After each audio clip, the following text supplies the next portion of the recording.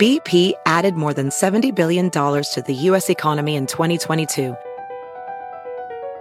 Investments like acquiring America's largest biogas producer, Archaea Energy, and starting up new infrastructure in the Gulf of Mexico. It's and, not or. See what doing both means for energy nationwide at bp.com/investing in America.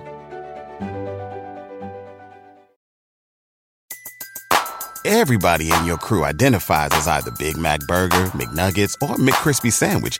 But you're the Filet-O-Fish Sandwich all day. That crispy fish, that savory tartar sauce, that melty cheese, that pillowy bun. Yeah, you get it. Every time. And if you love the Filet-O-Fish, right now you can catch two of the classics you love for just $6. Limited time only. Price and participation may vary. Cannot be combined with any other offer. Single item at regular price. Ba-da-ba-ba-ba.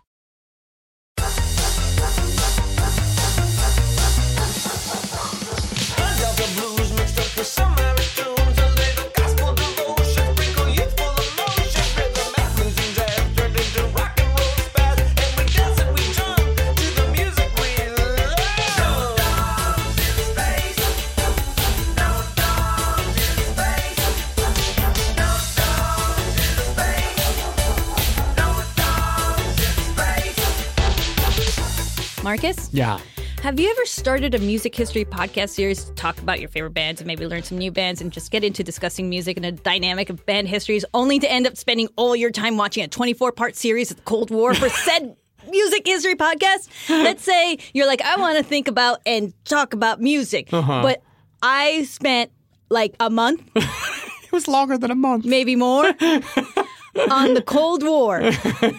For this part. Yep, for this part individually. It was incredible. The house was nothing but Cold War, Cold War. I thought I was living with Robert McNamara. I went on Redbubble to find some Cold War clothes. You get Cold War merch. I did. I got a Checkpoint Charlie shirt. Welcome to No Dogs in Space, ladies and gentlemen. My name is Marcus Parks. And I'm Carolina Hidalgo, not a historian. Not a historian, but a Cold War enthusiast, surely.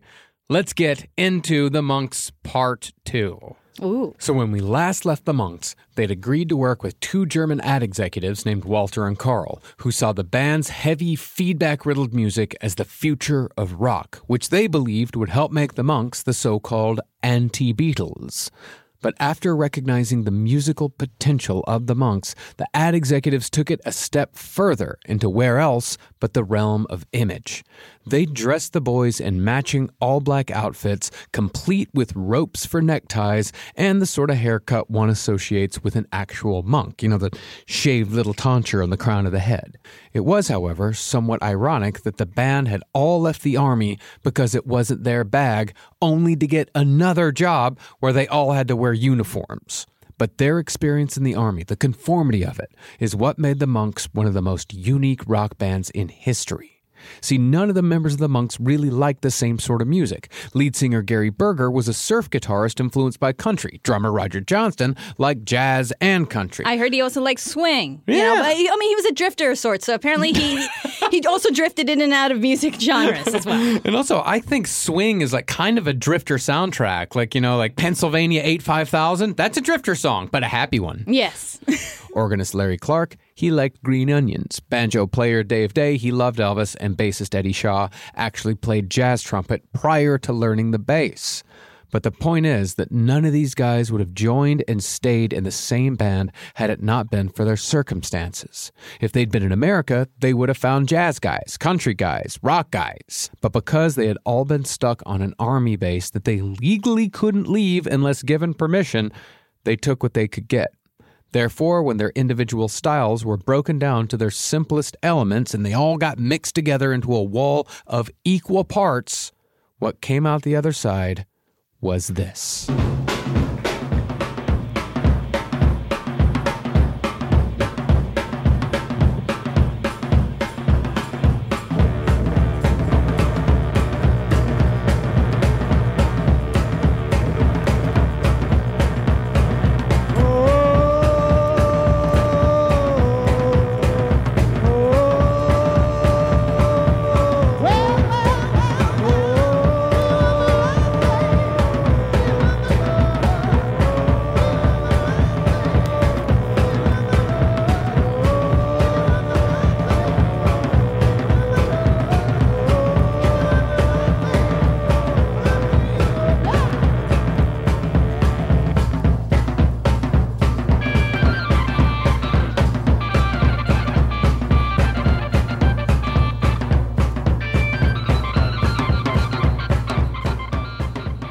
Those fucking hot pipes. Those hot pipes ain't getting any cooler. I like it. It's got a little bit of exploding plastic inevitable to it. You know what I mean? Like, it's got something fun and funky, and you don't know where it's going to go next. No, not at all. Actually, I faded it down right before the really crazy guitar part came in. But if you want to check that out, go and look at that performance on YouTube. It is on YouTube. It's a live performance. That clip is from a German TV performance. It's very cool to see. You actually get to see the Monks in their heyday. You get to see them performing all in one line. Nobody's in front, nobody's in back. It's just a fucking wall of sound. Yeah, that's the one where they were told by Walter and Carl, like, don't smile, like act hard or something, like Cold Stone kind of deal. Yeah. But then they showed up and like, the hell with it, I'm on TV.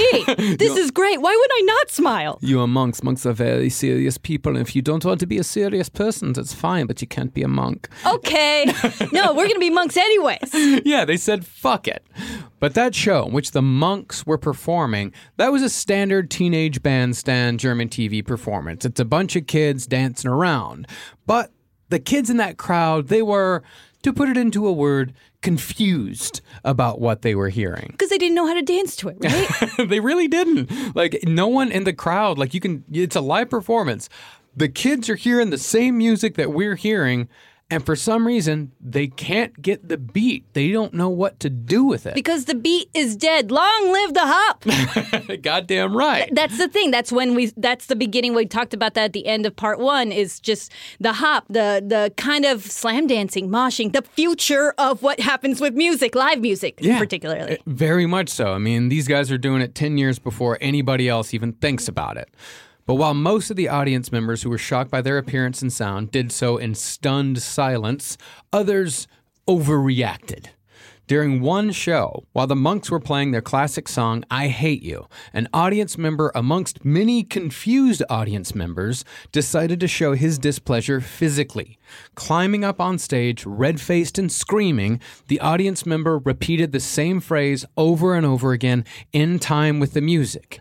Ich werde dich töten! Jesus! Translated to English, this man was saying, I will kill you. Yeah. No, we got that. Was that just, you got that from fucking context clues? Saigon. It was rough. It gave Martin Sheen a heart attack. And this guy, he's saying this while he's walking towards lead singer Gary Berger. Bassist Eddie Shaw, meanwhile, he's not going to let that 5-note groove die. So he played interference by trying to block the intruder with his hips and with the neck of his bass guitar. But the guy started swatting the bass away, knocked a couple of pegs out of tune. And did they tell him, just please keep in time as you're saying this shit?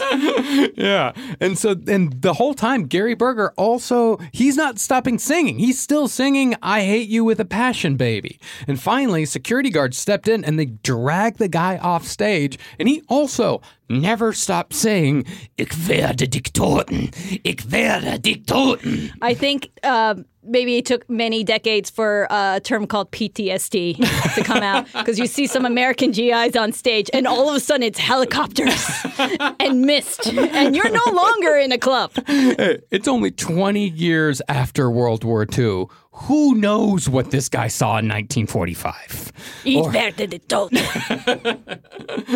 But to that point, I mean, whether it was personal to this audience member or not, one of the main tenets of the Monk style was tension, which only mirrored what they've been feeling for years as a result of living in Germany during the Cold War. Yeah, that is one of the most badass times and places to be. Yeah. It's very Casablanca. It really is. Yes. So, okay.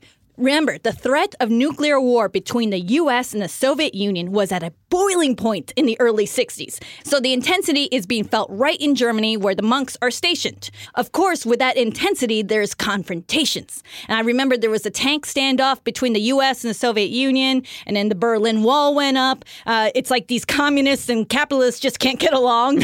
In October 1962, the Cuban Missile Crisis happened. Yeah. Okay, you see, Khrushchev, he was a leader of the Soviet Union at the time. He thought it'd be a real fun idea to send loads of nuclear weapons to a small Caribbean island just miles away from American shores. The Americans, they found out about the Soviet nuclear weapons in Cuba during a spy plane recon mission. So they freaked the fuck out. Of course. President Kennedy, his brother Bobby, who was practically a president deputy at the time. Yeah, he was President Junior. Yes, they were like, do we deal with this with aggression or diplomacy? I don't know. It was 13 days of hell of not knowing if the world was going to survive this. And that's the moment where all 5 monks, all American GIs at this moment, were woken to screaming sirens. They had to jump out of their beds and into gear like, now, because we're at DEFCON 3 and we're almost at DEFCON 2. Yeah. Yes. You know what DEFCON 1 means? It means kiss your ass goodbye. Yeah. Grab your ankles. It means we're dead. Yeah. Yes. So remember, this is 1962, the whole Cuban Missile Crisis thing happening. Before the guys even met each other, much less started the Torques and the monks, but they all still had similar experiences that week. Yeah, they're just all on the same base. Yes. Comunicación. Yeah, because some of them were artillery. Others, they're all over the place, right? Yeah. So some of the monks were convoyed to the East German border, while others, like Roger, were sent to a strategic location between the two mountains called the Fulda Gap. Mm-hmm. That's where the American tanks were ready for the communists to come over the hill, basically. That is a very big, plain area, not plain, I mean the plains. Oh, yeah, the plains, a large flat surface. I read about this. This is how they got Napoleon III, the Fredo of the Napoleons. Anyway, my history, I went all the way back. Yeah. I need to learn the entirety of the unification of Germany to learn and how they divided and reunited again. Yeah, there was definitely a time in our home where it was like, it's Habsburg week. Okay, I know. I'm sorry, everybody. Let's get on with it, right? Get on with it. So Eddie, the bass player, he sat in a foxhole with a rifle strapped to his back all night and had to deal with the army chaplain dropping by to ask him if he had any sins to confess because it might be your last chance. Yeah, boys. These are boys 18 to 22 years old. So they're men, but they're also boys. Yeah. You know what I mean? So now, as history tells us, Khrushchev did pull the nuclear weapons out of Cuba, but with the understanding that the U.S. must never invade Cuba and they had to pull their weapons out of Turkey. Mm-hmm. It was a whole big to-do, I guess. I don't know, to say the least. That's why I'm never going to write anything on the Cold War. What a big to-do. So the U.S. got out of that one fairly unscathed, but the next year, in November 1963, President Kennedy was killed in a motorcade in Dallas, Texas, to which Roger, who was from Texas, said, "Of course it had to happen in Texas. Goddamn Texas." That's not my quote, but I wrote it down for fun. It's it's not your quote, but goddamn Texas. It does absolutely it encapsulates, as a Texas patriot myself. You're a Texan, yes. Yeah. It's like, goddamn it, Texas. Like, it is, that's just, you feel that, you hear it, and I still to this day, I feel, God damn it, Texas. It's like, why don't you come over or something? I don't want to come over. Did you see what happened? Among other things. But the thing is that, the Cuban Missile Crisis, it happened, the missiles went in, the missiles went out, and all the monks, they've been on Coleman Kaserne, nothing happens, but they just spent 13 days going like, motherfucker, is something gonna happen? Are we gonna fucking die? I don't fucking know, man. They don't even know, man. And then Kennedy dies. Yeah. Right? There's at this point they're the Torques at this point when Kennedy is shot and killed in 1963, and they're also like, I think we're going to war now. Well, at that point they were more concerned that we were going to war than during the Cuban Missile Crisis. Absolutely, because if the Soviets were going to take advantage of America's vulnerability anywhere or any time, it was going to be now and in Germany. Yeah. Right? But that's because we're sharing a cabin, a summer rental with the USSR, and that's what's happening. So, but again, that actually ended up not happening. Yep. Right? So everyone remember that did not happen. But what the boys didn't know was that Kennedy, before he died, had escalated America's involvement in a little place called Vietnam, which would come to partly define the career of the monks and, America in the 20th century. However, the monks were conflicted about America's involvement in the war. Because remember, they were boomers? Yeah. At this point. Oh, absolutely. Yeah, they're boomers. They trusted their government because, after all, they've been heroes just 20 years before. Yeah. Gary's dad was a World War II war hero. He got to kill Nazis.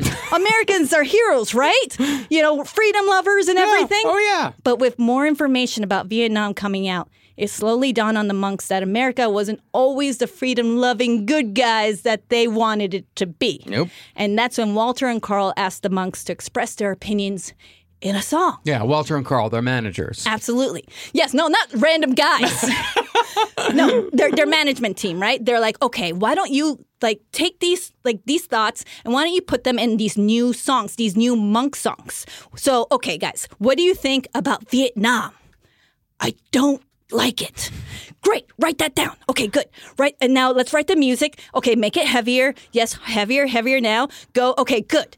And then the guys are like, yeah, but how do we explain that Americans dying for a questionable reason feels unjust and that the U.S. government may not reflect the real interests of its people? Also, we're former military and we're American living in a foreign land that used to be our enemy and everyone's looking at us real funny right now. How do we put that together in just a few words? Well, it's complicated. Complication! People cry. Complication! Die for you, people kill. Complication! People will for you, people run. Complication!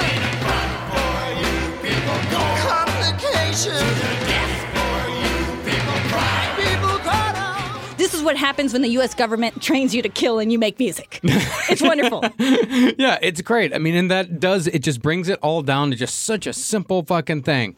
It's complicated. And with songs like Complication, the monks were, after all, they were writing anti-Vietnam War protest music. They were writing songs that were going to make people very upset if they were paying close enough attention. But that's not to say that the monks were a protest band.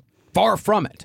See, they weren't writing complex, well-informed folk songs like Talkin' Vietnam Blues by Phil Oakes, which is like a fucking history report, nor were they writing stuff like, Tom Paxton stuff, like this one that he wrote in 1965. I like it. Like, yeah, I love this song, actually. It's very cool. It's the softer side of protest. It's very measured. It's very thoughtful. Let's take a listen.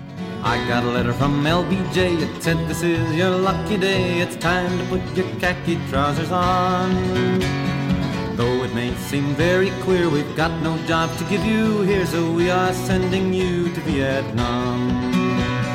Lyndon Johnson told the nation, "Have no fear of escalation. I am trying everyone to please.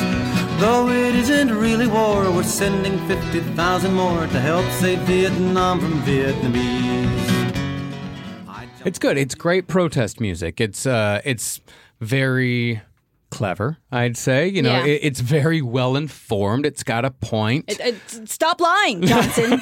That's my song. Stop lying. Stop lying to us. It's full of irony. It's got everything that you want in a protest song, especially a folk protest song. But the monks, on the opposite side, they came in as hard as they always did, in a unique style that was a result of their isolation in Germany that was away from the day-to-day of America. And sometimes their style was a little more subtle, complicated. Even though people die, people cry, people kill for you, it's not that subtle. It does have some subtlety to it, though. But sometimes the lyrics were terribly blunt. Instead of clever wordplay and oh, how droll points of view like you often got in folk songs at the time, it's mostly the Phil Oakes stuff, which is often described as quote-unquote humorous. All the monks had to say was, "Stop it. I don't like it."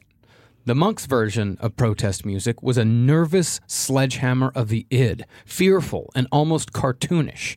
And this was especially true in Monk Time, the lead track to their debut album. All right, my name's Gary.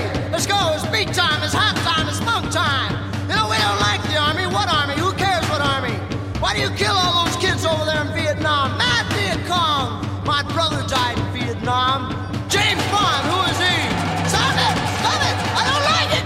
It's too loud for my ears. Pussy galore is coming down. We like it. We don't like the atomic bomb. Stop it! Stop it! I don't like it!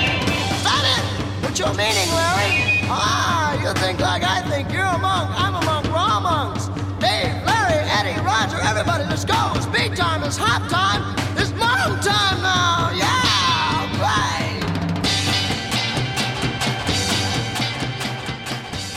Okay, so you see, that is not subtle. No, stop it. I don't like it. We don't like the army. What army? We don't like the army. Why are you killing all those kids in Vietnam? And so that was a line where Eddie Shaw, the bassist, he stopped there and he's like, I'm not comfortable with that. I know we're all activist monks at this moment right now when we're talking about Vietnam, but I'm not comfortable with that. I'm former GI. You guys are all former GIs. And what he was trying to explain was that yes, these feelings are complicated, but we don't want to shit on our fellow soldiers who are going there because they're trained and they're following orders. Yeah, and right? they got friends in the Army. Like, they are those guys. Their friends are being taken to Vietnam every single week when this is happening. Yeah, when he says my brother died in Vietnam, it's not his literal brother, but, figuratively. They had friends who died in Vietnam. Absolutely. So that's why when Eddie said, I'm not comfortable with that lyric about why do you kill the kids in Vietnam, someone added, why don't we add Mad Viet Cong to kind of just maybe muddle it up a little bit more and also make it like a both sides issue or something, or like, why does anyone have to kill anyone kind of, and it just made it a lot more, I guess Eddie accepted that and he was like, I can go with that. Yeah, it's right? fine. Yeah. But unfortunately, its own confusion sometimes did end up in weird situations. Like one time they did a show, I think in Mannheim, Germany, where it was at a GI bar and they decided to play the song, and it was I read it was during the show, but I think it was after the show. This drunk American GI just wanders back into their dressing room and just starts screaming like, who sang that song, and grabs like Gary and is like, I was just at Vietnam. I'm in Vietnam. I saw like my friends die in Vietnam. How dare you write this song like we would kill little children and stuff. It was just a very awkward conversation just going across when he's like, did your brother die in Vietnam? It's like, no, like Marcus said earlier, it was not a literal brother. We just have, our brother in arms. And, figuratively. And then the drunk guy who seemed like he was just going to pummel them all, just started crying. Yeah. And he was sobbing. And he's just like, I don't know, man. And he just kind of walked away. And it was just a sad scene because that would happen. People would react, especially American GIs. A lot of them were very supportive. But once in a while, you get one that probably went through a lot of crap. Obviously, they were in the literal shit. That man was horrifically traumatized. Absolutely. And I know Eddie mentioned it, I think, in an interview or in his book where, like, many decades later, like in the 90s, he was like at a bar and, he was talking to another, GI, like a veteran who was like, yeah, well, I was in Nam and then I was in Germany and then I saw this really stupid band who talked about why you had to kill all those kids in Vietnam and I just wanted to kill them. But luckily I was on a date, but man, I just want to kill them. And then Eddie just takes another swig from his beer and is like, yep. And then waits about an hour and says, that was me. And he said, well, I hated you. But call me, and that was it. So that's what happens. That's what happens. That's what happens.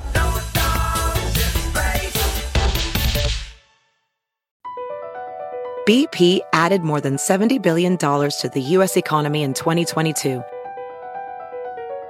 Investments like acquiring America's largest biogas producer, Archaea Energy, and starting up new infrastructure in the Gulf of Mexico. It's and, not or. See what doing both means for energy nationwide at bp.com/investing in America.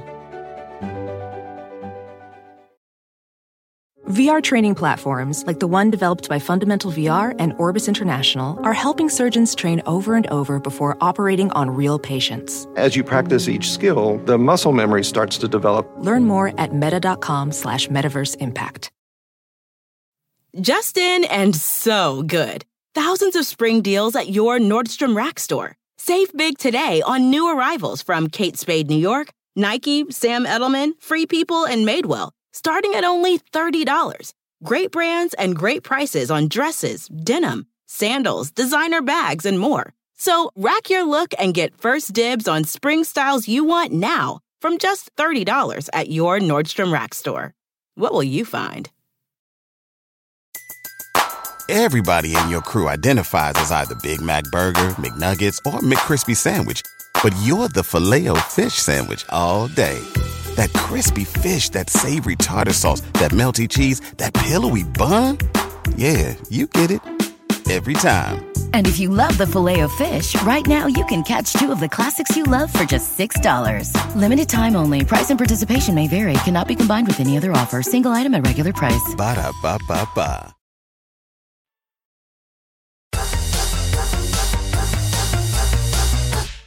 Now, Walter and Carl were pushing hard for the Monks to get a record deal, but they were coming up empty because the Monks were just too weird for most labels. But surprisingly, the band eventually found a home at a massive label called Polydor that was not known for taking chances. Luckily, Polydor was impressed that the Monks had an actual team. Yes, it wasn't just Walter and Carl, although they did have Walter and Carl. Mm-hmm. Walter and Carl also brought in two others. There was Gunther, who did all the graphic design stuff. Yes, his name is Gunther. and making flyers and everything for the promos. And then his wife, Kiki, she dealt with all the legal stuff, contracts and whatnot. Kiki and Gunther are great names. They're not parakeets. Okay, they're people. Okay, so they had a team. This is Kiki. She is Gunther. They're geniuses. Yes. Anyway, so I think one of the monks said that they were the most represented band in Hamburg at that time. Yeah. Because it's true. They had a literal team of people working behind them. Yeah. Well, the band was finally pushed over the finish line by a German record producer named Jimmy Bavien, who'd bought the pitch that the Monks would be a turning point in music history.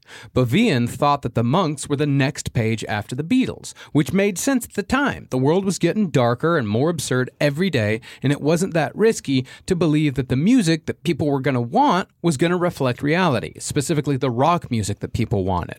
Little did they know that popular rock music trends would end up being the absolute opposite.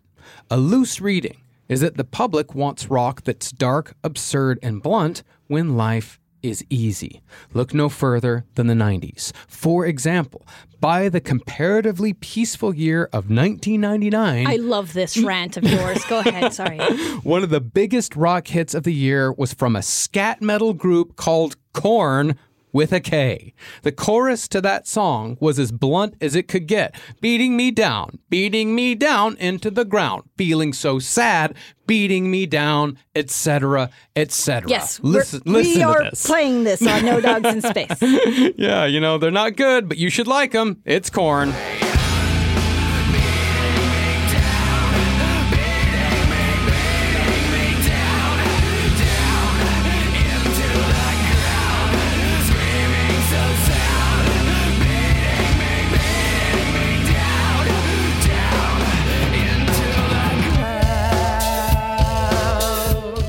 Scat metal. I mean, that was the biggest fucking rock group in 1999, except for perhaps Rob Thomas and Santana playing together. But that Smooth song? I love that song. But sorry. But the point is, it's the wrong time to mention that. But the point is, the 90s were a comparatively smooth sailing time, and by the end of the decade, popular rock music, was nu metal. It was ridiculous. I admit I still like it. I was in nu metal bands, but it was still there. But conversely, when the world is dark, people want rock that's lighter and happier. Think post 9/11. It's the garage rock revival. It still has a bit of an edge, a hangover, if you will, but the bluntly dark stuff took a nosedive in popularity, while rock that lightly hinted at darkness, like, for example, this song, that stuff skyrocketed.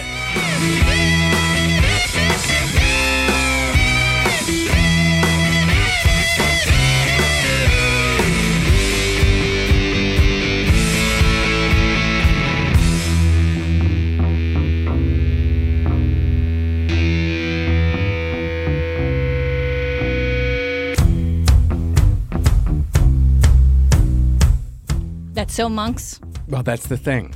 Ironically, out of the two, Seven Nation Army is basically a fucking Monk song. That is an Eddie Shaw bass line. That is a Roger Johnston drum part. That's a fucking Gary Berger guitar solo. It's all full of repetition. It's all full of tension. After all, there's a reason why Jack White was responsible for the 2017 release of a collection of Monks demos from 1967. Yeah, that's true. He did release them on his Third Man Records label. Yeah. And it's fantastic. We have two. But to the point of Polydor having no fucking clue how rock music was going to evolve back in the 60s, the success of the Beatles had sideswiped a lot of labels just a few years before the Monks came to be. And there were still plenty of people who still didn't get the whole Beatles thing. Therefore, the signing of the Monks was halfway a stab in the dark. But considering how Seven Nation Army currently has 1.2 billion streams on Spotify... I hope Jack got at least $15 from that. It seems like that stab might have just come about 40 years too early. Now, before the Monks recorded their debut, they were sent to the city where Polydor Records had their base. There, in the city of Hamburg, where the Beatles cut their teeth as a live band, the Monks would be introduced to the seedier side of Germany in the form of Der Reeperbahn. Yes, that sounds scary. It really means rope walk. Really? Like, it literally means rope walk. Because the northern part of Hamburg, it's a port city, and it's also in the northern part of Germany is what I mean. It was very industrial. You know, kind of like how the Soho and everything. Everything is all warehouses and lofts, and then it becomes a big to-do. Yeah. I don't know why I have to go to the beginning of history to mention these things. So let's just move let's move around. Okay, so there are these things called buildings. God damn it. Okay, so yes, Hamburg became a rock and roll boot camp. The Beatles made it into rock and roll boot camp just a few years before the Monks, because the Monks, they're coming into Hamburg 1965. The Beatles' time was from 1961 to 1962, right? So this is the St. Pauli section of Hamburg, the red light district, where anything goes. It's Sin City, baby. Yeah. You know what I mean? Neon lights, bars, cafes, booze, of course, clubs, sex clubs. A lot of Sex was everywhere, right? A lot of Frauleins. Yes, that's ladies. Yes. Ladies of the night. And also not always ladies, which is also a fun surprise. And they also had a thriving black market. You want a tow? I can get you a tow. It had a very Twin Peaks One-Eyed Jack's 3 a.m. vibe to it, which is a great theme for a 21st birthday party, by the way. Wish I thought of it. Oh my God, 21st. What about 41st? I want to do that next year. We're going to do that next year. Great. And in Hamburg, you could see all kinds of shady characters, right? Like drunken, belligerent sailors, gangsters, people in the import-export business. And Southern Baptist evangelist Billy Graham was there. Oh, God. Yes, all kinds of shady characters. So Billy Graham was there in 1961 when the Beatles also just got there, too. Billy Graham there was not there to play. He was there to preach about God and how great he is, I guess. I don't know, but he just ended up shouting, "Repent your sins! Repent your sins!" over and over again on a podium at a rally that he held on the Reeperbahn, which is the main street there. Ugh. I know. And also happens to be the same street where some of the best rock and roll live music was ever played. Come to me to make me days best time. Oh, come to me. Come give me dynamite. Come give me dynamite. Come give me dynamite. Oh, do me so show me idea mine. It translates really well. It's really nice. That wasn't the Beatles playing I Want to Hold Your Hand in German live, though. That was a recording in a recording studio. But I couldn't find a really good recording of the Beatles. There's you can YouTube Live at the Star Club in Hamburg, Germany, 1962. But it sounds like you're like barely in the same vicinity. Yeah. So it's not that great. But I really love this German version. I love it too. Anyway, so can we do a quick 2 minutes on the early Beatles, the Silver Beatles, the shitty Beatles, what they used to call them.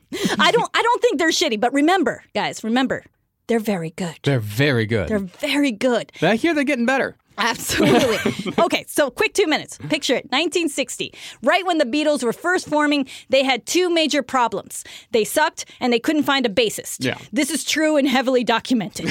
I will give you my sources at the end of this series. So guitarist John Lennon, guitarist Paul McCartney, and guitarist George Harrison all wanted to be the guitarist. No one wants to be the bassist. No one ever does. Until they practically forced their friend Stu Sutcliffe, who was an art student, to be their bassist. He wasn't a musical guy at all, but he just sold a painting, and they're like, look, you have some money. So why don't you go buy a bass, and now you can be our bassist. So that solved the Beatles' bassist problem. Great. But they also had a drummer problem, meaning they couldn't hold on to one. That is until they got Pete Best, their fourth, maybe fifth drummer that they had in 3 months. Jeez. Yes. So, but they did get Pete Best. They got him minutes before they were set to embark on a 2-month stint in Hamburg, Germany. This was a huge opportunity for them. The Beatles would be making almost double what their parents would make in a factory or mechanic house in Liverpool. That's nuts. So I know, it's insane. And it was a chance to play and get good. Like, hence the rock and roll boot camp thing.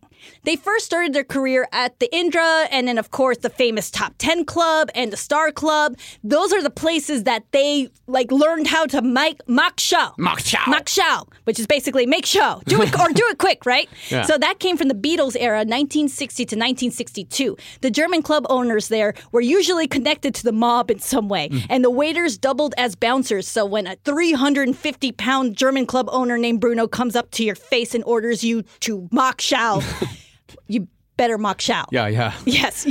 You're practically a slave. That's what I've heard. I've seen in interviews on YouTube. They're like, no, we were slaves. So they were even put in galleys. They had horrible living conditions too. Oh, yes, absolutely. They all had one communal chamber pot. The Beatles, they didn't shower unless they met a woman and she took them home. Hamburg can be a very dirty place. It can and be. Also a very violent place. Yes. And drugs. I forgot to mention the drugs. Yeah. They were everywhere. Hash, amphetamine, whatever you wanted, you could find it. Actually, the bathroom attendant lady at the Top 10 Club, an elderly woman they called Rosa, or Oma. Would dole out pills of Preludin. Ooh, speed! Yes, basically, to anyone she took a shine to, like the Beatles, or anyone who looked a little tired. Oma will take care of you. And with a little bit of help from their friends, the Beatles honed their skills from really bad to actually really great. So George Harrison, he was perfecting his lead guitar skills day and night, and every show, 8 hours a day, 6 to 7 days a week. While John Lennon, he was cracking jokes and telling the audience, they lost the war, get over it already. And Paul McCartney singing like Little Richard, because that's the thing. Paul, as well as the rest of the band, could sing. Yeah. And they could harmonize. That's what made them stand out from other groups. A lot of them were not strong singers. They're very including the good. monks. Yes, they're very good.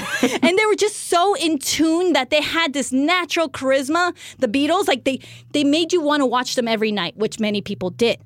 But you know what?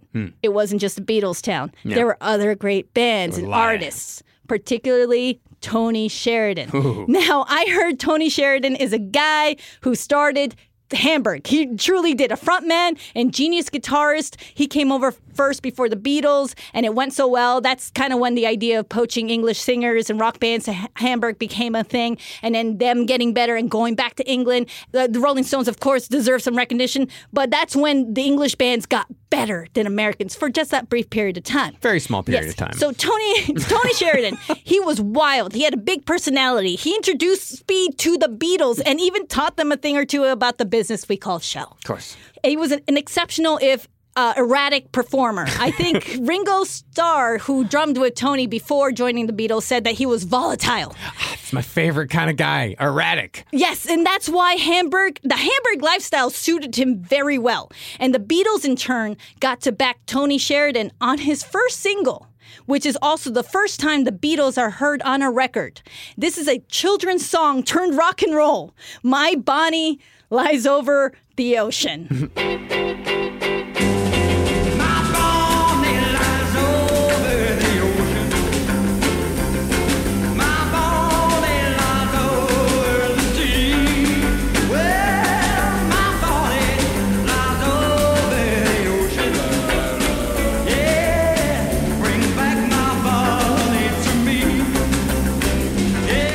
Tony Sheridan was signed by Bert Kaempfert, I believe. He was a German singer-songwriter. I think he wrote Strangers in the Night. No shit. Yeah, all that kind of stuff. And so he really believed in Tony Sheridan. And so him and the Beatles as well, he's like, okay, let's record you guys. The Beatles backing Tony Sheridan for this one single. They spent all night drinking. And then by the end of the night, they decided, okay, or Bert at least decided, we're going to do My Bonnie Lies Over the Ocean. Because they thought Germans don't speak English, but they do in nursery school. They learn English nursery rhymes and songs. Yeah. So if we do something and then we an old nursery rhyme and then we update it rock and roll style, then it's sure to be a hit, which sometimes does work. But not this time. Not even at all. And also the Beatles were barely even credited. They're not even on the record cover or anything. I think they were credited as the Beat Brothers because the Beatles name, which is funny enough that they've been there almost a year. The Beatles name in Germany sounded too much like Beatles, which is slang for little penis in German. Does it der Beetle? Yes, these are the Beatles. And they're like, yes, we all have small dicks. Yes, this man has no dick. So, okay, so now that's Beatles info. I hope that took less than 2 minutes. So now it's 3 to 4 years later, and the Beatles had reached international fame. They're gone from Hamburg, long gone, right? Capital T, capital B, the Beatles, Ed Sullivan's happened. They're fucking the biggest band on earth. Absolutely. There's the British invasion. They're all over the place. And Hamburg is also kind of all over the place. It's a hot place for rock and roll live music now because of that jump start. And luckily, Oma, the German grandmother bathroom attendant, she's still there too. And Oma thinks the monks are adorable. Oh. Yes, particularly Roger. And she would always give them and Roger loads of speed because they looked a little tired. And she's like, my boys are tired, I'm going to give you guys speed. And that's the thing. The monks fit right in the whole Hamburg scene. They fit in perfectly. Yeah, I mean, it's a cosmopolitan place. This is the cool fucking city in Germany. Full of weirdos as well. And also, remember, the monks are dressed in black and they have the haircuts and they're taking speed while drinking beer and making lots of lady friends. It looks perfectly normal. And of course, they're playing loud rock and roll music with plenty of screeching feedback. Yeah. It's great. They're a hit. Well, with most people, unfortunately, there were still some locals like Tony Sheridan. He had a little bit of a drinking/party problem. Right. Yes. So, because you see, Tony Sheridan, unfortunately, did not reach the heights of fame that the Beatles did. He was still living in Hamburg, playing and touring all over, and also drinking and partying. I mean, he was 26 at the time, but he looked like a hard 37. And while the monks played on the top 10 club stage, Tony Sheridan, he would show up drunk and come to the front of the stage and swing his arms and shake his head while staring at Dave usually. I don't know why he laser focused on Dave, because he hated the whole band. But he would stare at Dave and just scream really drunk at the top of his lungs. The English own rock and roll, you bloody fucking Yanks! Fucking Yanks can't play shit!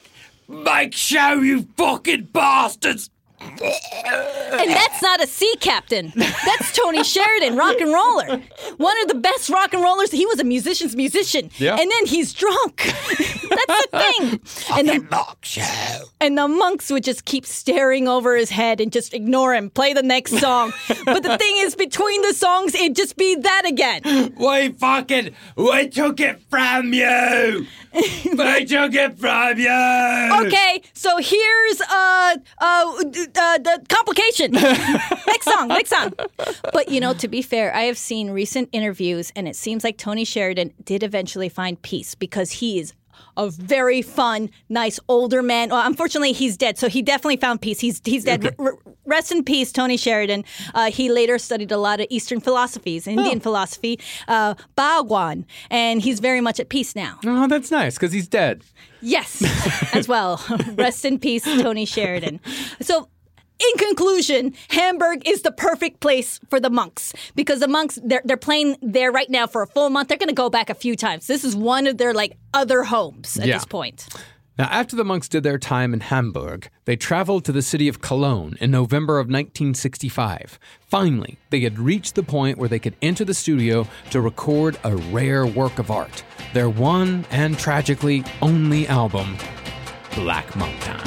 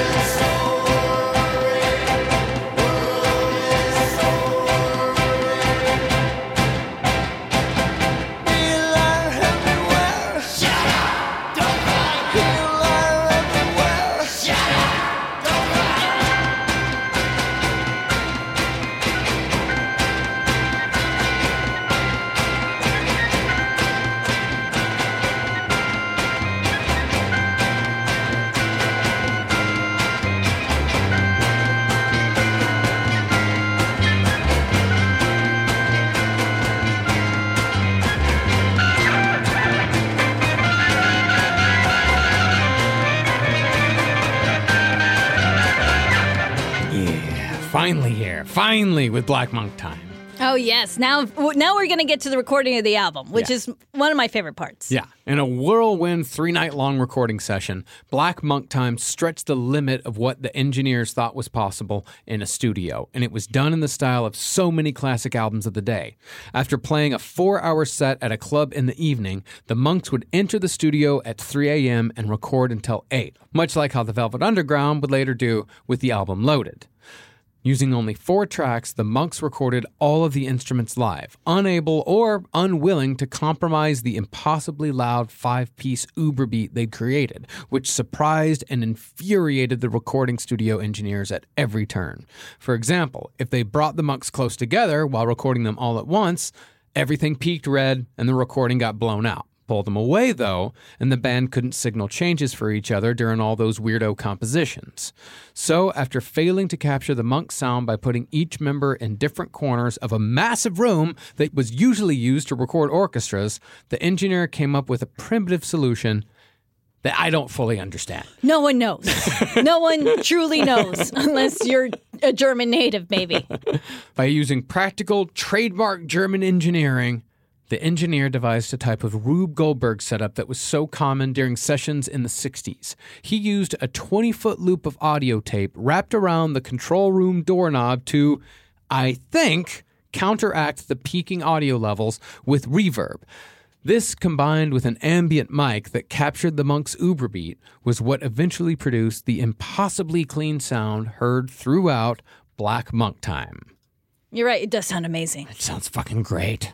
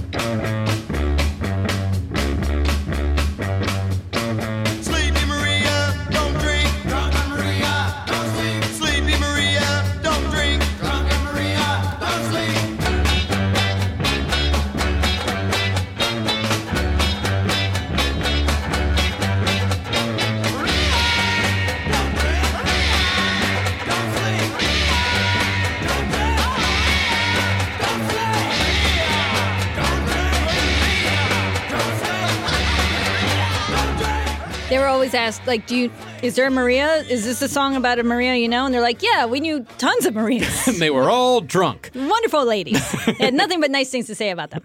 Now, as far as lead singer Gary Berger's recording went, I'd peg his vocal performance on this album as one of the most distinctive in rock history. The technique behind his slightly hoarse, loud-mouthed, almost panicked delivery is, however, one word long. Whiskey. Yes. Yes. Yes, of course it must be. But I also like his voice in general. It's really great. But you're right, the whiskey helped. I love his voice. But on the suggestion of producer Jimmy Bovian, Gary drank just enough whiskey to burn his throat, but not enough to get drunk. That gave his vocals the rawness that lived at the front of his delivery. This would work not only in the more negative songs like I Hate You and Complication, but also in more upbeat tunes like my favorite Monk song, the nonsensical and confusingly titled Oh, How to Do Now. How to do what? And when? And how? Oh, how to do now. Well, I've been away for a long time. Now, how to do now. Well, I want to make you mine.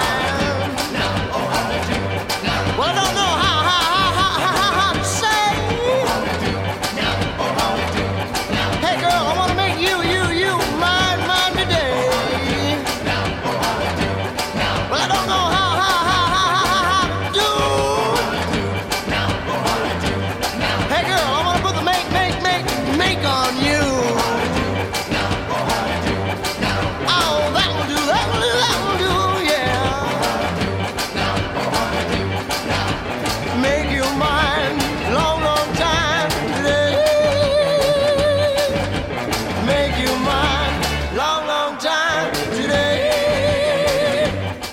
And then he does that 6 or 7 more times. That's the perfect example of the monks' tension of like doing shit way more times than they should.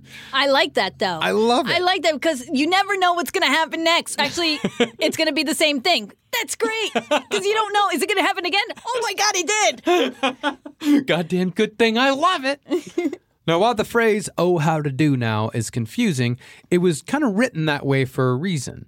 See, since Black Monk Time was due to be released in Germany and also Scandinavia as well, and since the monks' audience had been mostly German up till that point, they'd written songs with very simple lyrics. After all, there's nothing quite so simple as, I hate you. But for one song, the monks decided to throw a little German into the lyrics, and here's how that whole brew came together. First. Oh, I'm excited. Get naked first, everyone. Okay, now go. Wait, now I'm naked. Now go. Hell yeah.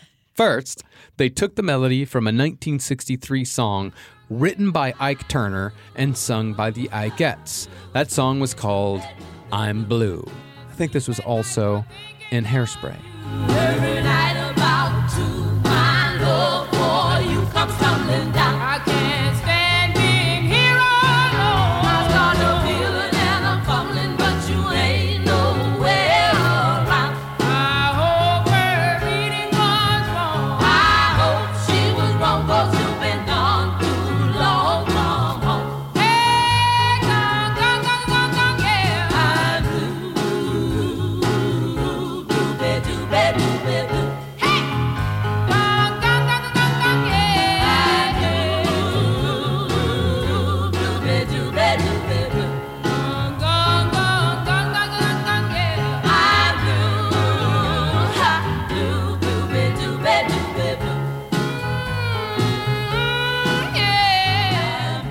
And so, from I'm blue, doobie doobie doobie doo, the monks changed it to we do and added the German homonym of wie du to create we do, wie do, which means we do like you do.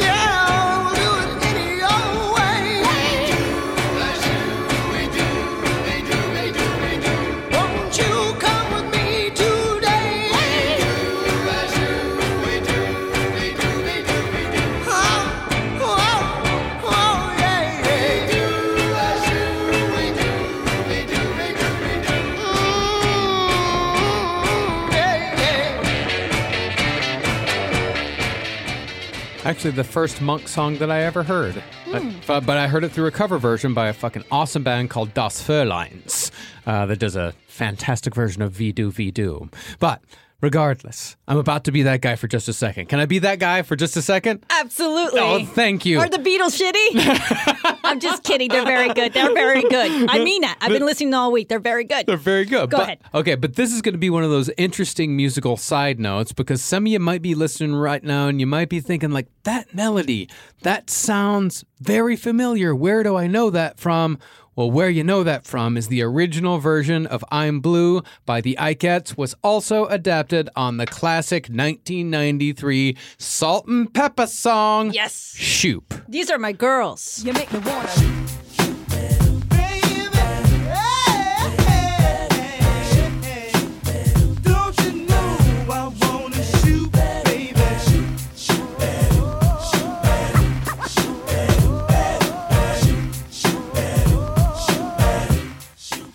Isn't it funny how That's music right. works out like that? That's amazing. And we should have played the Woodstock version. The live version's always better. What's my weakness? Men! That's right. Sorry. Well, in a further nod to this song, bringing it back to the Monks, the second verse of I'm Blue features the lyric, every night around 2, my love for you comes tumbling down. Love Came Tumbling Down is, of course, the title of the 10th track on Black Monk Time.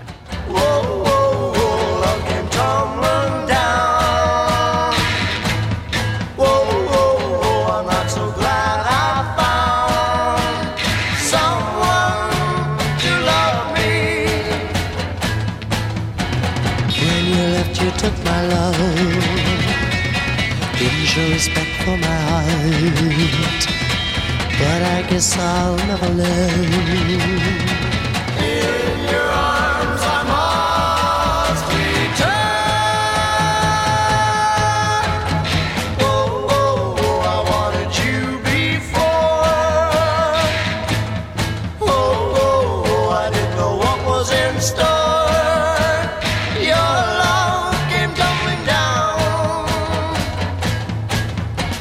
Yeah, that was a song, I think we were talking about this before we started recording. That was a song that the monks wrote when they were the Torques. Yeah. And then they monkified it as best they could. And that's the banjo and stuff. Yeah, and that's the interesting thing about it is that song is the only one in the album that like gets placed specifically in 1966. That sounds like a very much of its own time. Strangers in the night. It's got a lot of that. I mean, to me it sounds like a combination of the Everly Brothers, Joe Meek, and the Doors. Which is a fucking accomplishment. It's really fucking cool. You don't want to be in that elevator.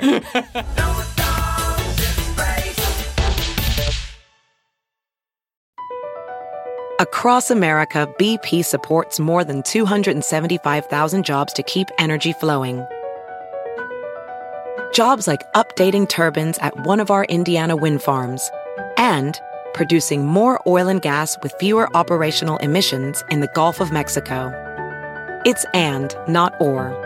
See what doing both means for energy nationwide at bp.com/investing in America. Welding instructor Alex DeClaire knows VR training platforms like Forge FX help students master their skills. There's a big learning curve with welding. Virtual reality simulates that exact muscle memory that they need. Learn more at meta.com/metaverseimpact. Everybody in your crew identifies as either Big Mac Burger, McNuggets, or McCrispy Sandwich. But you're the Filet-O-Fish Sandwich all day. That crispy fish, that savory tartar sauce, that melty cheese, that pillowy bun. Yeah, you get it. Every time. And if you love the Filet-O-Fish, right now you can catch 2 of the classics you love for just $6. Limited time only. Price and participation may vary. Cannot be combined with any other offer. Single item at regular price. Ba-da-ba-ba-ba. In a fast-paced world, every day brings new challenges and new opportunities. At Strayer University, we know a thing or two about getting and staying ahead of change. For over 130 years, we've been providing students like you with innovative tools and customized support, so you can find your way forward and always keep striving. Visit strayer.edu to learn more. Strayer University is certified to operate in Virginia by Chev and has many campuses, including at 2121 15th Street North in Arlington, Virginia.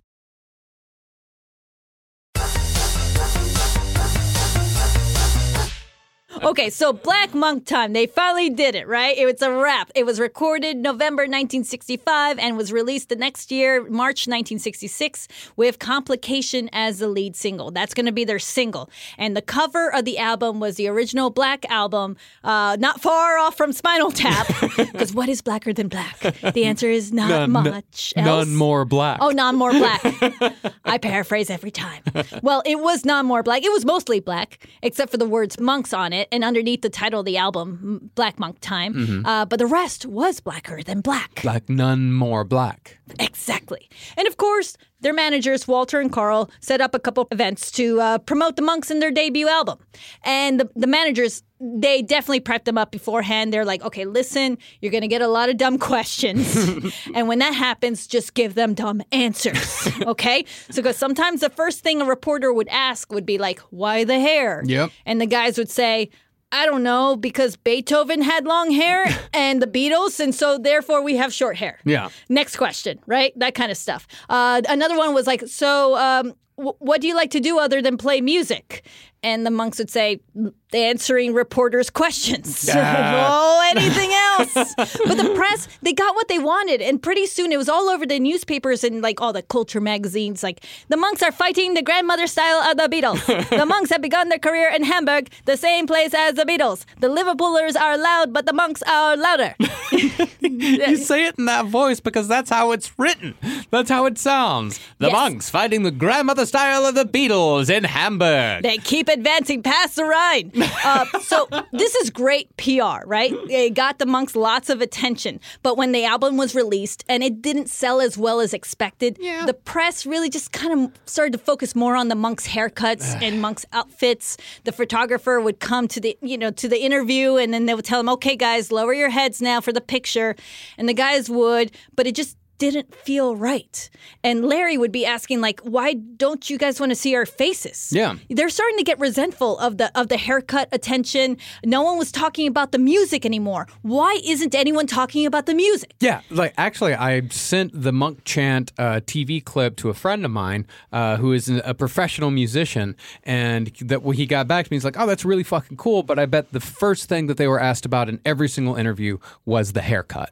Like, yes. Yeah, that's actually. like he knew instinctively from being a musician who'd been interviewed a bunch of times that that's just what a music journalist is going to focus on, and it's going to take away from talking about what's really important, which is the fucking music. Now, even though the monks had billed themselves from day one of their inception as the anti-Beatles, the power of the biggest band in rock history was simply too strong for the monks to resist for even a year. Or even for Carolina and Marcus. Because we've been enjoying the shit out of Revolver lately. So much. I love Revolver. It's one of the best albums of all time. God damn it, the Beatles are very good. While Black Monk Time is now a classic of heavy, uncompromising material, the monks were getting pressure from Polydor after its release to record a softer single because the Beatles were dragging pop music in the softer direction with an admittedly catchy, yet still limp little Ringo number. I like it. I like it too, but, you know, at the end of the day, it's still fucking Yellow Submarine. So we sailed onto the sun till we found the sea of green, and we lived beneath the waves in our yellow submarine. We all live in a yellow submarine, yellow submarine, yellow submarine. We all live in a yellow submarine, yellow submarine, yellow submarine. Okay, so two of the greatest songwriters of all time decided to write this song, a children's song, for their drummer who can't sing. Okay?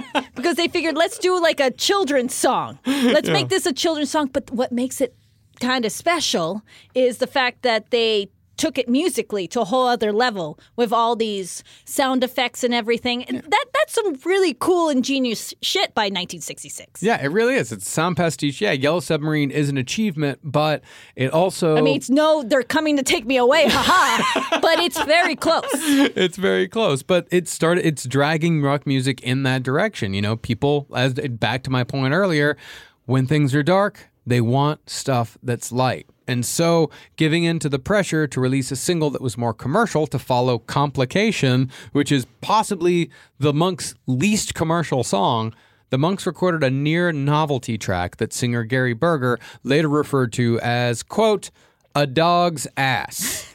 Now, I think that's a little harsh. I like this song. Yeah, I do too. But one still can't deny the goofiness of this song. And I think it's much more of a live song. But I still like Cuckoo. Cuckoo. Cuckoo. God damn it. I like Cuckoo. Cuckoo, cuckoo, who's got the cuckoo? Cuckoo, cuckoo, who's got the cuckoo? Someone stole my cuckoo. Yeah, I want to know who. Did you take my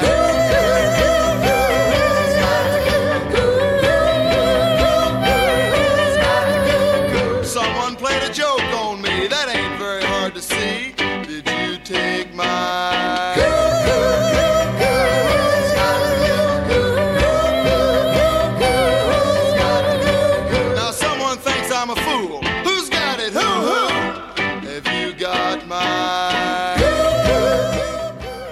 the drummer Roger doing the leads.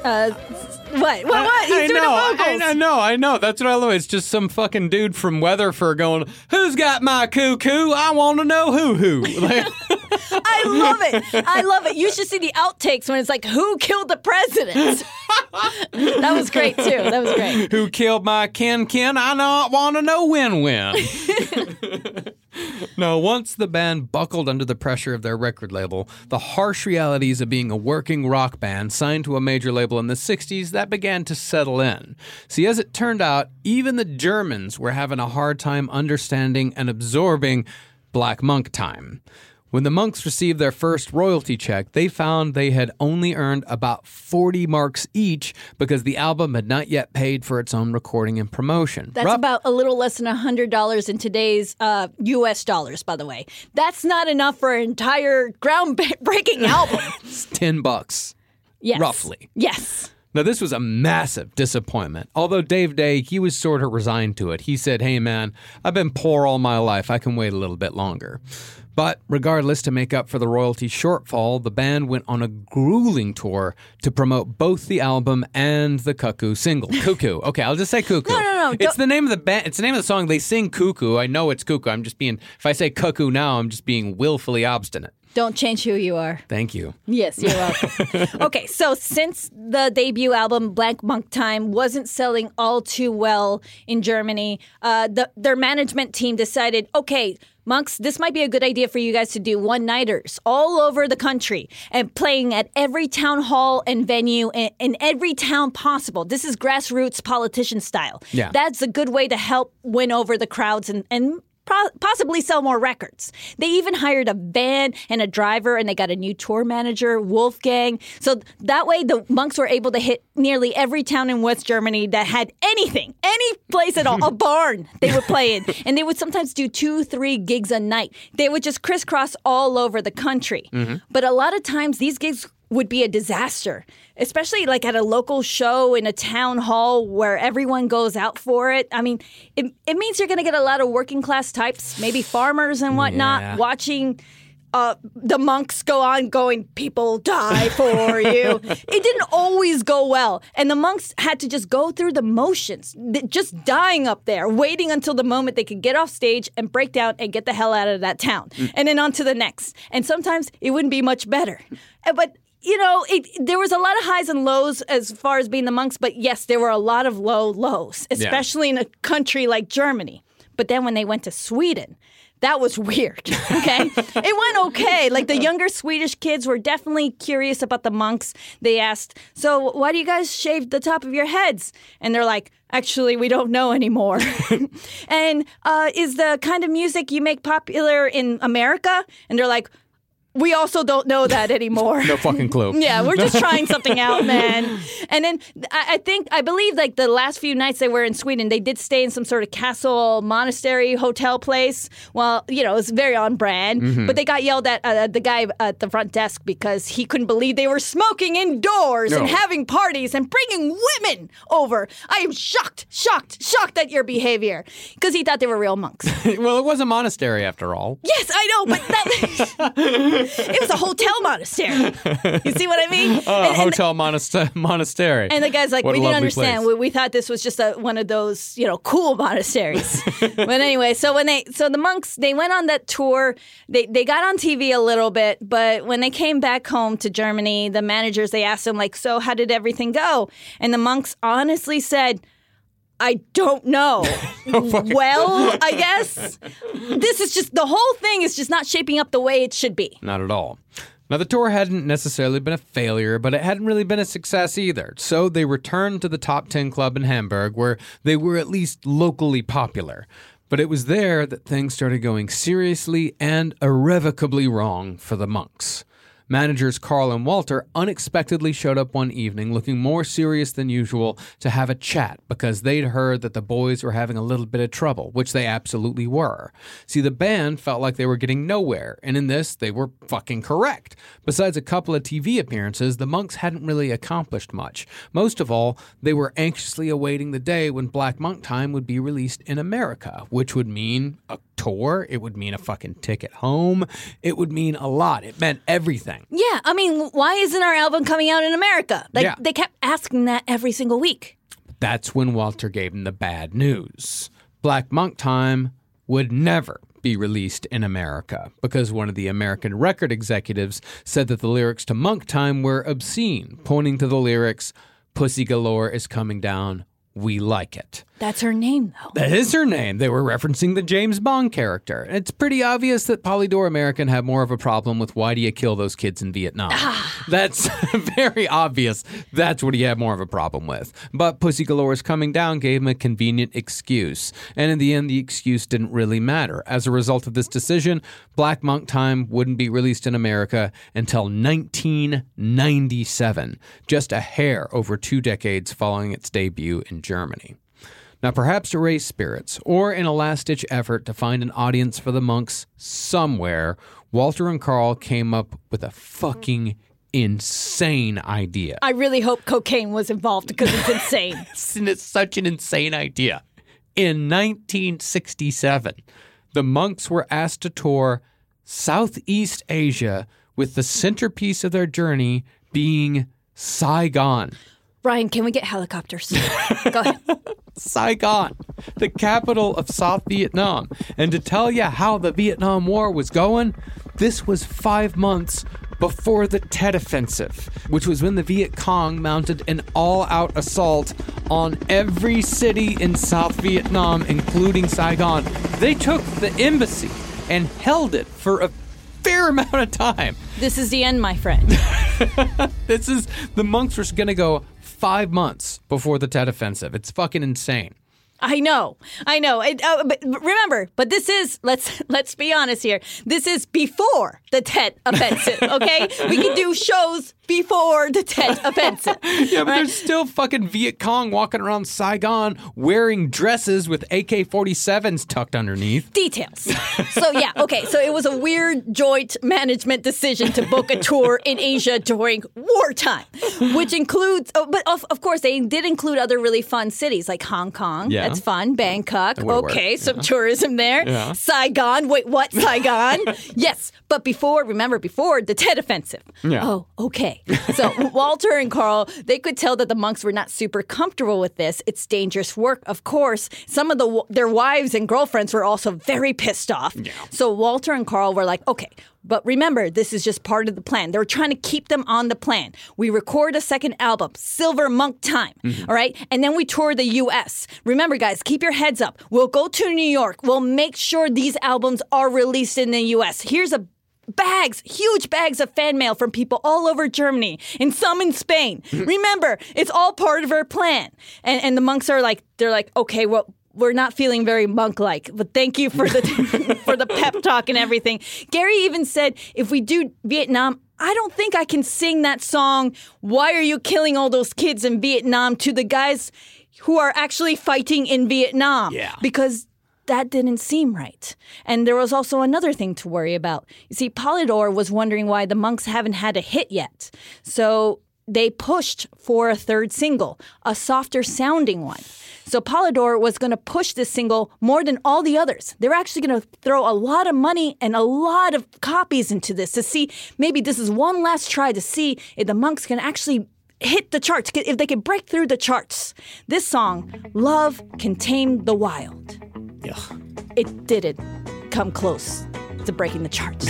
Through the years, smiles and tears live as one. Will come a son. Love's a thing that loves to sing. Love can tame the wild. Love can tame the wild. Man can cry like I tried. Tears don't bring how they sting. Know your touch, love so much. Love can tame the wild. Love can tame the wild.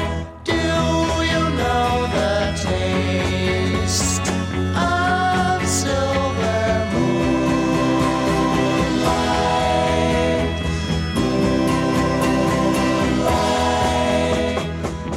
It's fine.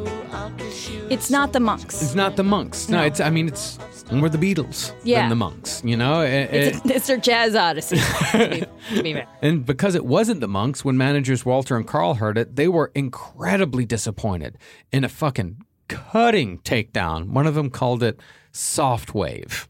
They were right.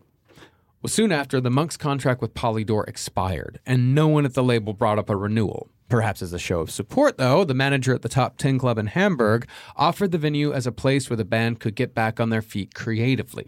The owner had installed a control booth hidden behind a false wall, so the band could record there after gigs if they so chose. But when the Monks tried recording something new, they found that they'd lost their courage. The repeated failures had been too much, and the band was falling apart emotionally and physically.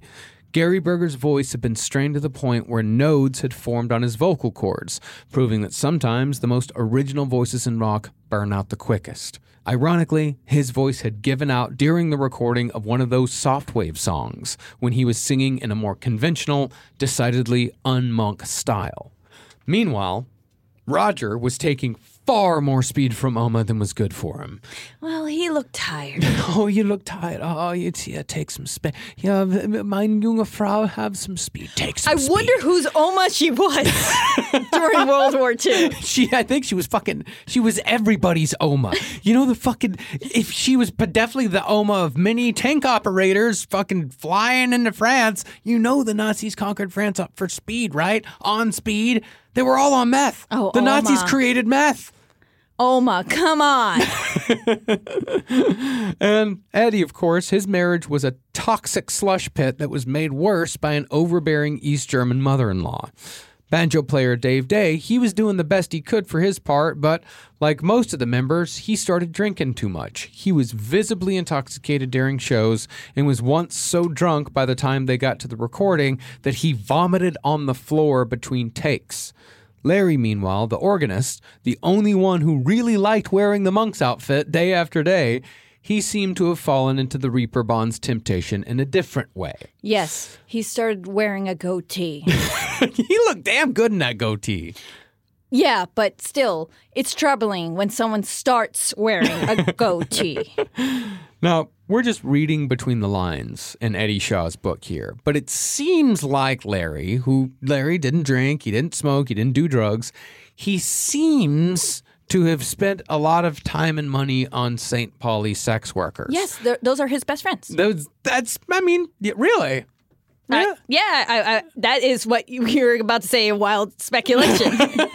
yes, wild speculation. I think he made some very good friends. I think he did. I mean, to that point, he once had two girls stay with him at the same time during a long stretch when the whole band was sharing just one room. During one of those Hamburg stretches where they just had a communal space that was just separated by sheets. And from what Eddie said, Larry's section, which was separated by a bed sheet, the two girls that were staying with him spent the majority of their time naked back behind those curtains. Hey, that's just kind of how. Good for Larry. That's just how Larry lived. You know, Larry's my favorite monk. I love Larry. But yeah, everyone's sort of fallen into the seedier sides of the Reaper Bond. Everyone's falling to the temptation, because that's what everyone always said, is that, you know, Germany is full of stories of people coming to the Reaper Bond and ended up in the gutter. And the Monks, every single one of them, were on their way there in one way or another. Yes, it kind of started going downhill after a while. And in spite of all that fun sex worker weirdness that we've all been talking about, which is fun and weird great. and fun. Yeah. The Monks were about to get some bad news. And then that's pretty much when things started falling apart from there. The first piece of bad news is that Carl was resigning from Walter and Carl. Mm-hmm. He might have had a bit of a drinking problem that could have influenced that, but it was really the direction the band's music was going. Yeah. Carl even told the Monks, your music should be louder and harder. And if you want, we could still work together, but you'll have to leave the other managers. But I can't do this commercial shit anymore. Mm-hmm. And the guys in the group, the Monks, they were just stunned by this news. So they kind of let Carl go because they couldn't agree on what to do. So the Monks, they left Hamburg again, and they continued to tour. They stopped in Kiel at the Star Palace. Actually, this is really fun. Mm-hmm. That night, they played, for 2 nights actually, they played on the same stage, the same night as Jimi Hendrix.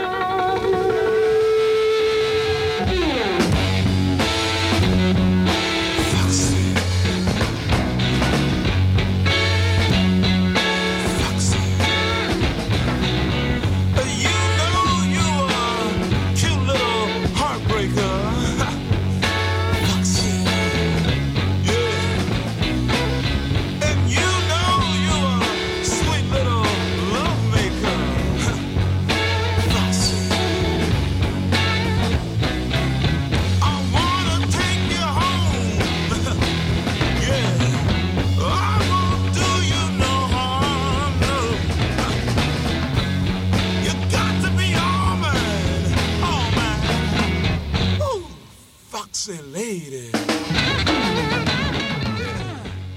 Thank you for playing that. I requested it because it was my phone ring for many years. Thank you. Are you fucking serious? Hello, it's Carolina talking. Talk to me. I do all kinds of asshole things when I was 24. Anyway, so the reason I know this show with Jimi Hendrix at the Kiel Palace in Germany is famous. It's a famous show only because Jimi Hendrix has a really cool picture online. Just Google Jimi Hendrix Star Palace Kiel, Germany, 1967, and you'll find a Pinterest on him, actually, and a picture of him sitting back wearing the coolest pair of pants ever known to man. Yeah, well, it's Hendrix, you know. Yeah, exactly. He had a wild style, especially on stage, and the monks loved it. They watched both of his sets with glee and even noticed how he did the playing guitar with his teeth thing. Mm-hmm. They found out the truth behind that, if you want to let the audience know. How did Jimi Hendrix play with his teeth? Play with his fingers. Yes, you just do it with your fingers, and then the rest of the sound just kind of goes with the feedback. That's how he's using the feedback, going back and forth. Finger tapping. Yeah, exactly. So he's not really playing with his teeth, guys. I'm sorry. I know, it hurt me the first time I heard it, too. Yeah. And Dave Day, he loved it. He cornered Jimi Hendrix for a conversation anytime he could. Mm-hmm. He was like, oh, so you're from Renton, Washington? I'm from Renton, Washington. That's the crazy part about it. Who do you know that I might know? Hey, where are you going? Where is he going? Have you met Elvis yet? So Jimmy did tell the monks that, because he watched their set, he's like, your music is unlike anything I've ever heard. And in Eddie's memoir, he says he's still not sure to this day if that was a compliment. Because he's just like, whoa, very different. Wow. Very different. Wow. And Eddie also noticed that Jimmy, he was alone for that whole weekend gig that they were doing together. Like, there were no groupies hanging around him. The German people also wouldn't look at him in the eye like the monks. Maybe because of the colorful clothes, the giant afro, or the fact that he's black, and no one's black in Germany at that time. But Eddie also realized that Jimmy and the monks, they would be treated like they were from another planet. Yeah. And according to Eddie's memoir, the difference was that Jimi Hendrix was actually going to go places, though. you see, when Jimi Hendrix did his set at the Kiel Palace, everyone was blown away. Yeah. He had taken rock and roll music to another level. And of course, sure, the monks, they were loud too, right? But they no longer felt like they were going to be the first wave of the future of music. Not after watching Jimi fucking Hendrix live. How do you beat that? Yeah. And it wasn't long after that show that the guys started to tone down their monks look. Like, I mean, the guys would still maybe wear all black, but they would lose the rope tie and then the frock suit thing. You know, they were like, okay, just how about a black shirt and I'll roll up my sleeves or something. And then one night, Roger showed up in bell-bottoms and high-heeled boots, and he told him, like, I'm just going to grow my hair out. Yeah, fuck it. And that was the turning point. That and the fact that they received no other offers other than that Asia tour, to do Hong Kong and Saigon. Remember, they're not making a lot of money right now. They're actually making less than when they were the Turkis. Yeah. The Turkis, I'm sorry. And that's when they heard a rumor that an English band who had gone to Vietnam to entertain the American troops had run into some Viet Cong guerrillas, and one of the members of the band was killed. It was Tony Sheridan's band. Because it's true. At first, Reuters reported that Tony Sheridan was killed in Vietnam in 1967, but it turned out it was someone in his band, a hired musician for the tour. Even so. Yes. Okay. So Tony, remember, he was heckling the guys. Sometime in 1967, he went to Vietnam to do he was contracted to do 2 months, but he ended up staying for 2 years, and he was actually made an honorary captain by the U.S. Army. Oh shit. Yes, Bagwan is what I'm saying. Wow. Yes, absolutely. That's fucking amazing. But I mean, they didn't know about the honorary captain thing. They're like, people die? Yeah. Because people have died. And that's the thing, especially even years later, 1968, 69, there is a real danger to these musicians going in, entertaining the troops. And with this particular tour that the monks were going to embark on, they were not going to get U.S. military protection. They were actually just going to go there and entertain. They were just going to be a bunch of dudes. Yes. It's not USO. It's nothing like that. It's just a bunch of guys showing up to fucking Saigon, which is not going to be safe. And, and you got that combined with the fact that you just saw Jimi Hendrix, and these guys are all smart enough to know, yeah, that's like you said, that's the future. That's it. That's what we missed the boat. It's not going to be us. It's going to be that guy. Now, eventually, the tensions within the group got to be too much. After everyone except Larry got married, the group's dynamic changed as it always does when a bunch of dudes in their 20s get married. This went double in the 60s and triple in Germany, where husbands were expected to be more practical men. Yes, I know a couple wives were mad that they weren't working their factory jobs. Yeah. But when the monks were away from their families, their accommodations during club engagements only got nastier each time. In a hotel in Hamburg, Larry and Eddie were questioned by police about the murder of a sex worker that occurred down the hall. And before long, members of the band were getting into physical altercations with each other because it was obvious by this point that the monks were all but over. One night, when they'd all drunk a little too much, Eddie took a swing at Dave, who punched back. And as Eddie nursed a shot to the ribs, Dave walked away, saying that fucking nobody can do anything right in this group anymore. But that's not how the group ended. See, the band was still going to go through with the Southeast Asia tour, although a few of them, including Gary Berger, were saying that they weren't going to be playing any monk songs in Saigon. It's pretty much just going to be a tour case set. But just 2 days before they were all set to travel into a war zone, Gary Berger got a postcard from drummer Roger Johnston. Roger had very simply decided to just go home back to Texas with his new wife, because she hadn't been too keen on the whole Vietnam idea. Oh, really? Yeah, would you be cool with me going? Why? Would you be cool with me going? Right? Right. Right. And with that, the monks were over. There was no time to get a new drummer the day before they left, and if they didn't have Asia, they didn't have anything. Gary had made up his mind to return to America before he even called Eddie to tell him that Roger was out, and one by one, the monks left Germany, mostly returning to their hometowns. And so it was that the monks were forgotten for almost 2 decades, existing only in the traded tapes of music geeks before the material was re-released in 1997, when champions like Henry Rollins began to give the monks the attention they deserved. And Kurt Loder. And Kurt Loder was also a huge Big monks fan. There's just so many. Even Jello Biafra was like, this is great. Yeah. Oh, sorry. I can't do the Jello Biafra. This is great! Thank you. And really, that's what the monks represent. The monks exist as an idea that there's always something new to love, always something out there that can make us excited about what humans are capable of creating. The monks were guys that made something because they believed in it, because they and a select group of others felt like it was worth doing. And this is happening all the time, all over the world, and so much of it is fucking wonderful. Yeah. Every year, it seems like there's more artists to uncover from decades past, incredible songs that didn't get their due. And while the monks certainly weren't the first hidden treasure ever brought back to life, I think they're the best example of it. That is to say, even though the monks didn't get their due in their day, we're all far richer because 5 GIs decided to take a chance and live their life the way they wanted to live it, making what they believed to be the music of the future. And that's the monks, guys. Oh, God. And that's the monks.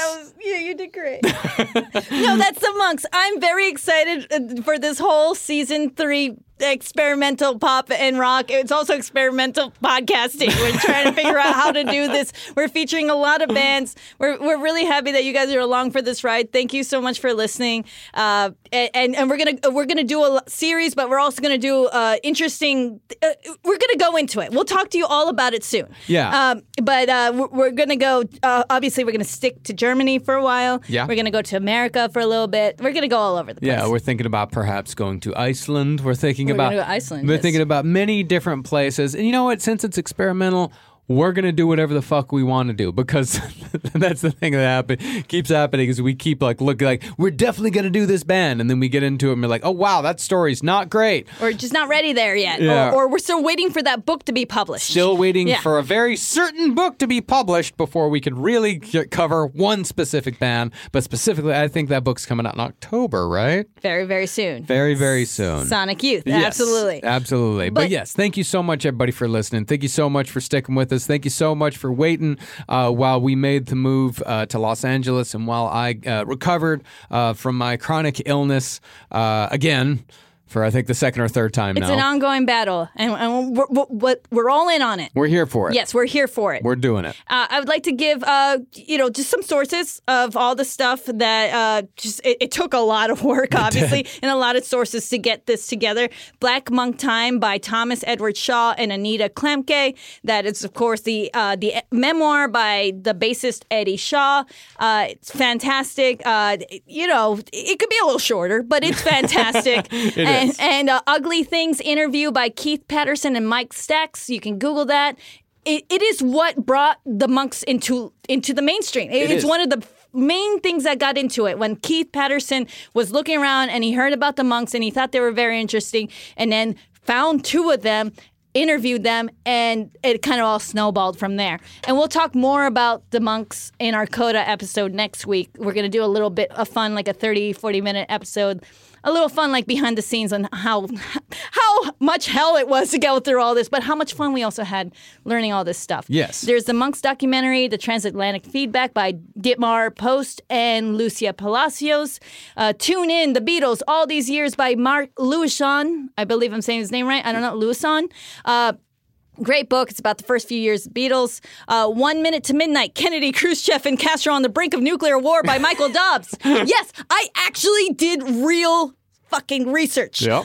Failed Empire, the Soviet Union in the Cold War from Stalin to Gorbachev by Vladislav M. Zubak, because I like to get both sides of the same story. And then there's this great 24-part documentary on the Cold War on YouTube that CNN put together 20 years ago before they got weird. I mean, it's got a bit of a propaganda thing going on, but it's still pretty good. Very much. So it's always very good to also check out, like A Hell of a Gamble. That's also another book I read as well. Definitely go and check out all other sides. I'm not saying anyone's right or wrong, okay? Yeah. And special thanks to Patrick Fisher for his help, and particularly in translating a lot of articles from German to English. I'm so glad he spoke German. And thanks to Kelsey Netzer for the extra research work that she did on the series as well. Thank you very much. And definitely check out our Instagram, No Dogs Pod. Mine is Carolina Deidre Hidalgo for any updates and stuff. And our No Dogs one, it's just for fun. We'll update people on what's going on and with T-shirts and stuff, because we have our No Dogs T-shirts. We got the classic one and the really cool Rabbit Dog one on lastpodcastmerch.com. I love both shirts. My parents wear both shirts. I hope your parents do too. Next week, as we said, there will be a Coda episode. Feel free to send any comments or questions to our email address, nodogsinspace@gmail.com, as well as if you make noise. Really, if you make any kind of noise at all, and you're a band or you're just one person or a person with their dog or whatever you are, and if you want to make some noise, we would be humbled. If anything, honored to play your song at the end of our episode. So we do a band of the week for every episode. Just anyone who just sends it to us and we think are really cool and really rocking. And so who's our band of the week? This week, we got a guy that's put out an album on, I think, my favorite indie label out right now out of Tallahassee, Rip Records. I think this is the third Rip Records release that we've played on the show just because I fucking love so much of what they're putting out. I think it's the fourth, actually, because this is a solo project from a guy that's in a band called The Nopes. It's called Vincent Reese. Oh, yes, I love this. It's so fucking really cool. Do. It's a solo album that he's put out that's got like a great Beastie Boys feel to it. It's got some Sleaford Mods type shit going on. It's such a fun throwback, but also very modern at the same time. He's got 2 videos out that are both really fucking fun. One's called What the Fuck Are You Talking About? The other one's called Runnin' Wild. And Runnin' Wild is what we're going to play on this episode right now. So thank you so much. Check out Vincent Reese. Go to Bandcamp and you can check out all the shit there. He's also on Spotify. Thank y'all so much for coming. Thank you so much for listening, everybody. Thank you for coming. Please come. Here's Vincent Reese. We'll talk to y'all in a few weeks. Thank you. Bye. Goodbye.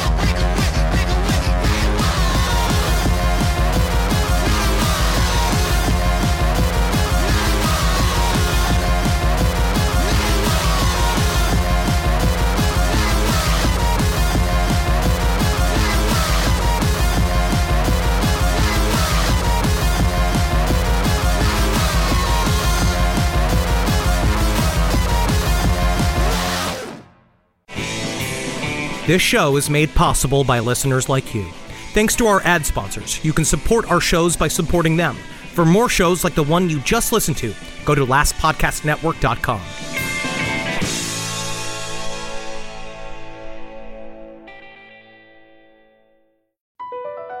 Across America, BP supports more than 275,000 jobs to keep energy flowing.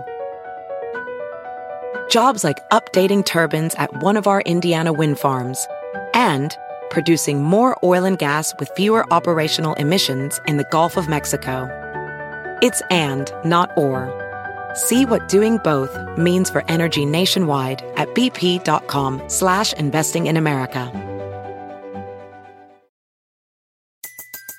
Everybody in your crew identifies as either Big Mac Burger, McNuggets, or McCrispy Sandwich. But you're the Filet-O-Fish Sandwich all day. That crispy fish, that savory tartar sauce, that melty cheese, that pillowy bun. Yeah, you get it. Every time. And if you love the Filet-O-Fish, right now you can catch two of the classics you love for just $6. Limited time only. Price and participation may vary. Cannot be combined with any other offer. Single item at regular price. Ba-da-ba-ba-ba.